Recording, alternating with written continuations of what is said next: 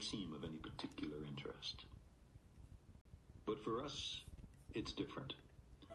Consider again that dot. That's here. That's home. That's us. On it, everyone you love, everyone you know, everyone you ever heard of, every human being who ever was, lived out their lives. The aggregate of our joy and suffering, thousands of confident religions, ideologies, and economic doctrines, every hunter and forager, every hero and coward, every creator and destroyer of civilization, every king and peasant, every young couple in love, every mother and father, hopeful child, inventor and explorer, every teacher of morals, every corrupt politician, every superstar, every supreme leader, every saint and sinner in the history of our species lived there, on a mote of dust, suspended in a sunbeam. Hello, everyone. What's up? Welcome to another episode of Space Talk. This episode is part of our historical figures series that we do here on Space Talk. It's an ongoing series where we will highlight a specific historical figure in the field of astronomy, astrophysics, and space exploration that has made an impact to the industry or to different humans' lives. And who better than Carl Sagan to highlight for specifically historical figures? He was such an incredible human being. I wish I had the chance to actually meet him and know him. And so we're going to be talking all about him today. So hello, happy you're here. Hope you're having a wonderful start or middle of your Wednesday here, April 6th. Wherever you are, just give me a shout out in the chat or maybe you could send over an emoji if you'd like and let me know that you're doing okay, you're doing well. We've got quite a lot of things that are going on this week in the night sky. We chatted about them yesterday on yesterday's kind of look forward to the week space stuff, so different events and astronomical occurrences and stuff like that. So it's always a fun time to kind of look forward to see what's going on in the night sky because I don't think we look at it often enough. So let's jump into Carl Sagan. So I think first of all, anyone who knows of Carl Sagan, give me some snaps either on your own or an applaud, or maybe leave it in the chat and say yes, like Carl Sagan, and maybe one thing that he has maybe done to help impact your philosophy or the way you think of things or the way that you've learned astronomy, whatever it is. What way has Carl Sagan inspired you? For me, there's so many aspects that Carl Sagan has really impacted my life as an astronomer, as a student, as a science communicator who is, kind of looking at the footsteps in which he took to then kind of guide my path in my own journey, my own way. So that's one aspect, but it's more so this kind of philosophical take on humanity and where we're kind of going and what all of this really is and what it means. And there's been quite a lot of lectures of his that I've listened to. But there's a few where he really touches on kind of this interconnectedness that he has sort of thought about and kind of realized within his research in astronomy. And it makes sense as to why he, ended up making Cosmos and ended up becoming kind of one of the most profound figures in the field of astronomy that was in the public eye. There weren't really many people, I'd say, that were in the public eye who were scientists and researchers. And so he really allowed for this to become more digestible for a lot of people, more mainstream. And just also, I think that helped shift kind of society in a more educational, intellectual way. I think that a lot of times for so long, and so we're still kind of like this as a society, but we'll often read things off of like what we see in the news or the media or even social media, but we don't sometimes take it upon ourselves to be the researcher. We kind of just absorb what we hear. And he was very encouraging of that in his books that I've read. So Cosmos, Contact, A Demon Haunted World, so many different books he's written. He really kind of takes that approach without really saying it directly, saying, hey, you should do this. It's more just like, I've learned this as I've kind of approached life in this way. And maybe, you can give it a shot too. And so with that being said, I think he ended up being probably one of the best teachers to anyone that ever got to be a student of his, whether academically or just sort of, I don't know, maybe mentorship wise or friend wise. I have a couple mentors who were who knew him, who were friends with him or were actually mentored by him. And sort of just hearing their stories is just so incredible. And I feel like as if there's a part of Carl in all of us. I mean, because Carl is all of us. We are each other. We are all humans. We're not kind of, maybe it might sound as if I'm possibly putting him up a little bit high on a higher podium, and in a way, maybe that's true in some aspects. But at the end of the day, he was still a human, just like all of us. He did pass away, sadly, which was quite young. I believe he was about 30 years old from pneumonia. So he was struggling health-wise for a little bit. But before doing that, he made some incredible contributions to not just the field of astronomy, but also outreach type of programs. So he co-created the Planetary Society. By the way, I'm kind of just sharing all this stuff right now from my own knowledge, and then I'll kind of pull up his biography, which I have in front of me. But just a few more fun facts of things that I just know about Carl off the top of my head. If you guys don't know about the Planetary Society, it's currently run by Bill Nye. I believe he's the CEO of it. But it was founded by Richard Feynman and Carl Sagan, and then also Bill. And it's a nonprofit organization that is very heavily focused on doing things in the field of space. So not just astronomy, but also, rocketry and stuff with legislation. And I've mentioned it a couple times on here before, but they have a few different partnerships for congressional blitzes. And what that just means is you'd go to Washington, D.C., go to Capitol Hill, and you'd be trained with them at NASA headquarters on basically what NASA is proposing to the federal budget for the upcoming fiscal year of what they would basically want, what they'd want funded, what they would want missions to be funded, what kind of research, etc. And so this is just one small example of all the different things the Planetary Society has done, but you could find them basically everywhere. You also could be a donation member if you wanted to. I am a member as well, so I donate monthly. And yeah, just really wonderful organization in general. So let's kind of jump into some Carl Sagan stuff. Okay, so first and foremost, if you were here at the beginning of today's episode, I did play an excerpt of the Pale Blue Dot speech by Carl Sagan. And this was one of the very first image to come back from Voyager 1. Voyager 1 spacecraft is the first space probe that has reached interstellar space. It was part of a two-part mission. There's another spacecraft called Voyager 2. And I believe both of them have already passed the heliosphere. And the heliosphere is a region in which the radiation from the sun reaches up until. So it's kind of like the line. And so when you get past the heliosphere, it's now considered interstellar space. It's considered beyond our solar system. So heliosphere is typically the mark at where the kind of the stopping point is of our solar system. In case you ever wondered kind of how astronomers measure the end of the solar system. It's not at Pluto. It's not even at the Kuiper Belt or the Oort cloud. It's the kind of the end of the radiation point of the sun. And so the Pale Blue Dot speech was so monumental, and it still is. I mean, I think there's not a day that goes by in an astronomy class or kind of just chatting with anybody about space that this doesn't come up. I've heard this come up so many times, and it's because this was the first time humanity has seen just how tiny our planet looks from the perspective of Saturn.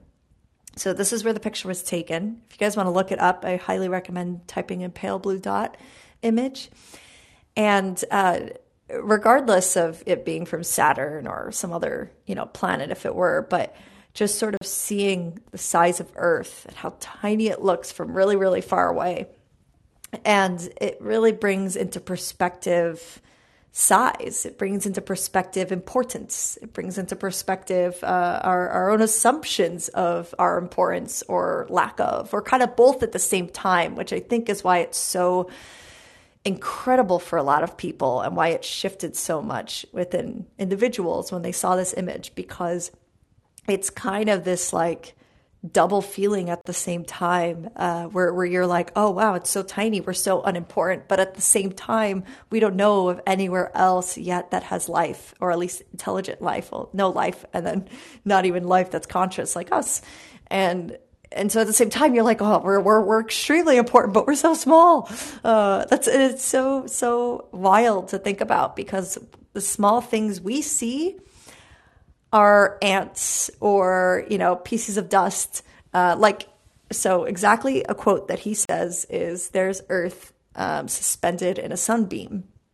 So if you guys have ever opened the window and you've seen the sun coming through, and maybe, you brush off your desk and a little bit of dust flies in the air, take a moment to just look at that and look at that piece of, like a piece or a few pieces of dust as they pass through the sun. That would be the sunbeam.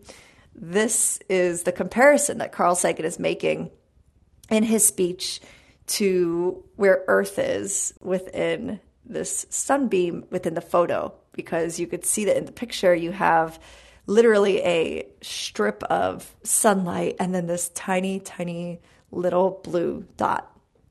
So that being said, Carl Sagan just totally blew everyone's minds with just talking, with just his interpretation, with explaining what we're seeing here and saying, just process for a second that everyone you've ever known and everything that's ever been created, absolutely everything, all of our reality is in this tiny, tiny little dot on an image. So it's definitely very shifty of perspective. So kind of jumping into his biography, he is from Brooklyn, which is really exciting. I'm from Brooklyn. So when I first learned that, I don't know, probably sometime in college, I got so excited. I was like, oh my gosh. But it's also just because anytime I meet someone from Brooklyn, I get excited. So he is originally from Brooklyn, New York, and he first started getting interested in astronomy at a very young age, about 5 years old. And he ended up going to the library to get a bunch of books on stars and space. And then he ended up attending the New York World's Fair. And this is where he started to kind of get more interest in the sciences, more interest in astronomy. And this goes to show how important it is to bring kiddos, or even as we're adults, to attend events, to attend in-person things like the World's Fair or the Science Festival or museums, because this is, as humans, like, we're so delicate. Like, this is what sparks our interest. This is what sparks our inspiration. And if you're not going out and you're not exploring or learning new things, we can really start to lack inspiration. And eventually that can compound over time, and you can start to lack inspiration in lots of things. And, it's just saying that, like, the self-isolation thing is not so great. I think a lot of us kind of experienced that, during COVID. So I'm just hoping now that, like, more places are opening up. I hope you guys get to go out and go to some in-person events. With that being said, little side note, next week's historical figures is going to be about Stephen Hawking. So I see his name here and I don't want to forget that. So those of you who don't know about Stephen Hawking, oh, I'm so excited. I will also go into a tangent talking about him. Awesome. Hello to my new viewers. Just see, I got a few people joined us. If you're just joining, we are chatting about Carl Sagan. If you don't know about Carl Sagan, I just played a short excerpt of Pale Blue Dot, which was the first time an image was taken of Earth from the perspective of Saturn. So there was a spacecraft all the way up by Saturn, And Carl Sagan gave this very famous speech, kind of bringing into perspective our reality and our experiences and our life here on Earth from the perspective of something very, very far away, and kind of realizing that everyone and everything you've ever known has actually been residing on this tiny, tiny thing in space. So if you want to listen to that, I highly recommend checking it out. I'll actually attach the link in the comments right here. Also, if you guys ever want to leave any comments and say anything, feel free to, or if you want to call in, you could tap that call in button. I don't quite see any comments, so if you are leaving any comments, I will hopefully, maybe I'll see it after we publish it. All right, so Carl Sagan, as I mentioned, again, born in Brooklyn, interest in astronomy began very young, about 5 years old, eventually went to library, grabbed a bunch of books on space, and then what really was a big inspiration for him was going to the World's Fair in New York, which is, again, tying to that importance, as I mentioned, to go out and go to events and meet other people, because that can really spark your inspiration and interest in things that you maybe didn't think you'd pursue in your life. So highly recommend that. He was a huge science fiction fan as well. And so science fiction plays, I think, a very vital role in technological developments and scientific thinking and even human evolution and philosophy, because if we can think of something, then most likely we'll find a way to create it as well. And I love to refer to Star Trek quite a lot. I did grow up watching the original series and recently started watching The Next Generation. And there's so many scenes in Star Trek, if you haven't watched it before, where not only do you see technology that didn't exist yet, such as the iPad, and it's so cool because you're like, oh, seeing it in the show, and now here we have today the same exact tech items. And on top of that, it's, I think, very kind of progressive thinking philosophically as well. Kind of how do we determine what intelligent life is? Is it going to be biological like us? Or what if it comes in the form of tiny robotic pieces, like nanobites, self-replicating nanobites? They are conscious, they are reproducing. So is it life or is it not? Just a thought experiment. So eventually Carl Sagan went on to go to the University of Chicago. He graduated high school early at age 16 in 1951. And then he ended up exploring the realm of alien life. He's like, he became passionate about this. He wanted to try to become like possibly someone to help find alien life. He got really fascinated about it. By 1955, he graduated with a bachelor's in physics. And then he received his master's the next year. And then 4 years later, he moved to California after obtaining his PhD in astronomy and astrophysics, where he eventually went to University of California at Berkeley and ended up becoming a fellow in astronomy. He then ended up working with a team that developed an infrared radiometer for NASA's Mariner 2 robotic probe. Now, when we do space history here on Space Talk, we tend to go over these different types of space missions. So the Mariner 2 probe was actually a space probe, which is just another term for a spacecraft. Reason it's called a probe is because it's typically literally probing something like a planet or the sun. It's trying to search for more information about that body. And so this was to go to Venus. Wanted to probe Venus, understand Venus's atmosphere, understand the surface of Venus. And so this is the Mariner 2 mission. And so Carl Sagan ended up being part of a project that helped develop an infrared radiometer for that as well. So as I was mentioning before, Carl Sagan went on to he was in academia for a very long time, but the most prominent role that a lot of us know him from or as is being this astounding science communicator, being on television, being able to finally sort of connect the public who aren't in the world of science, who aren't scientists and researchers, with understanding what's happening in space, with NASA missions, with missions he's working on, and why this is important. And so I want to share another little excerpt from an interview of his real quick. So let's go ahead and pull this up. This is a 1994 lecture titled Lost. It is the age of exploration. So this was, as I mentioned, year 1994. I shared earlier his Pale Blue Dot speech, just about a minute of that.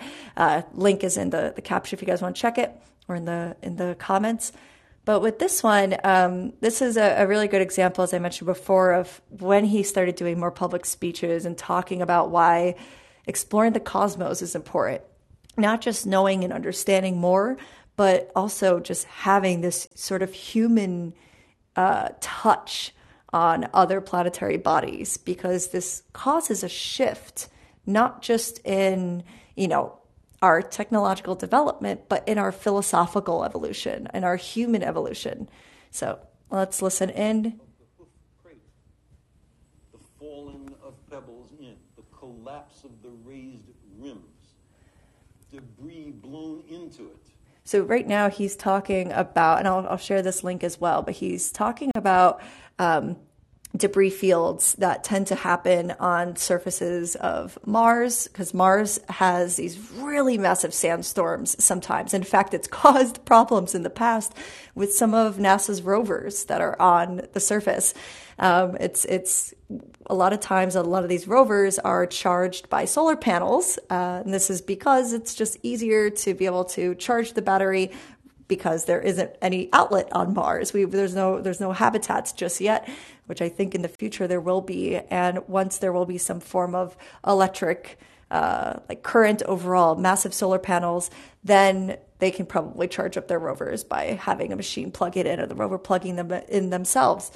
And so when these sandstorms come, it'll start to cause a very thick layer, not only over these solar panels on the rovers, which can be very damaging to the instruments, but it also is going to be obstructing the solar radiation. And this can cause for the rovers to go cold and possibly eventually die, which I believe is actually what happened to Opportunity, which is kind of a bummer. But that's okay. We still have some rovers up there, like the Perseverance rover, which was the most recent one, sent to the surface of Mars. This was the first time a helicopter was on the planet as well.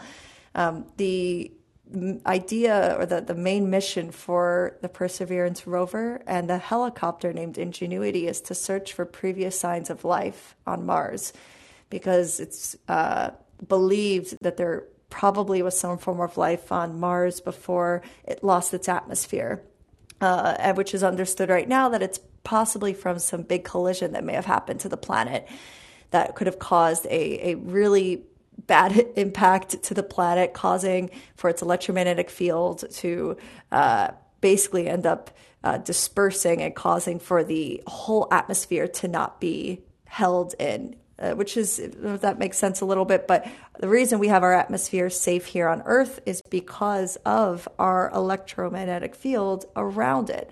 It helps protect it so that it doesn't end up getting damaged from solar wind and radiation. So let's skip forward a little bit. I just want to play a little bit more of this speech, because there are a few really good parts, and then of course I'll send a link as well. Let's see. We got a great comments from Matteo D. We're mostly confident there was water at one point. There's a lot of ideas that there probably was water. There are some evidence of possibly some ridges on Mars where there may have been liquid water at one point. There also are ice caps on Mars on the north and I believe also the South Pole. I would double check that first. And so because of these ice caps, although they are mainly made up of carbon dioxide, this still means that there may have possibly been some kind of condition on this planet for possible life to have existed. And do keep in mind as well, is even though us humans are quite fragile, at times, like if the temperature is too hot or too cold, or we don't have water, we'll die. But there are extremophiles, which are super tiny microorganisms that can survive under these crazy types of conditions. You might have heard of a tardigrade before. They're also known as the bears, I think the water bears.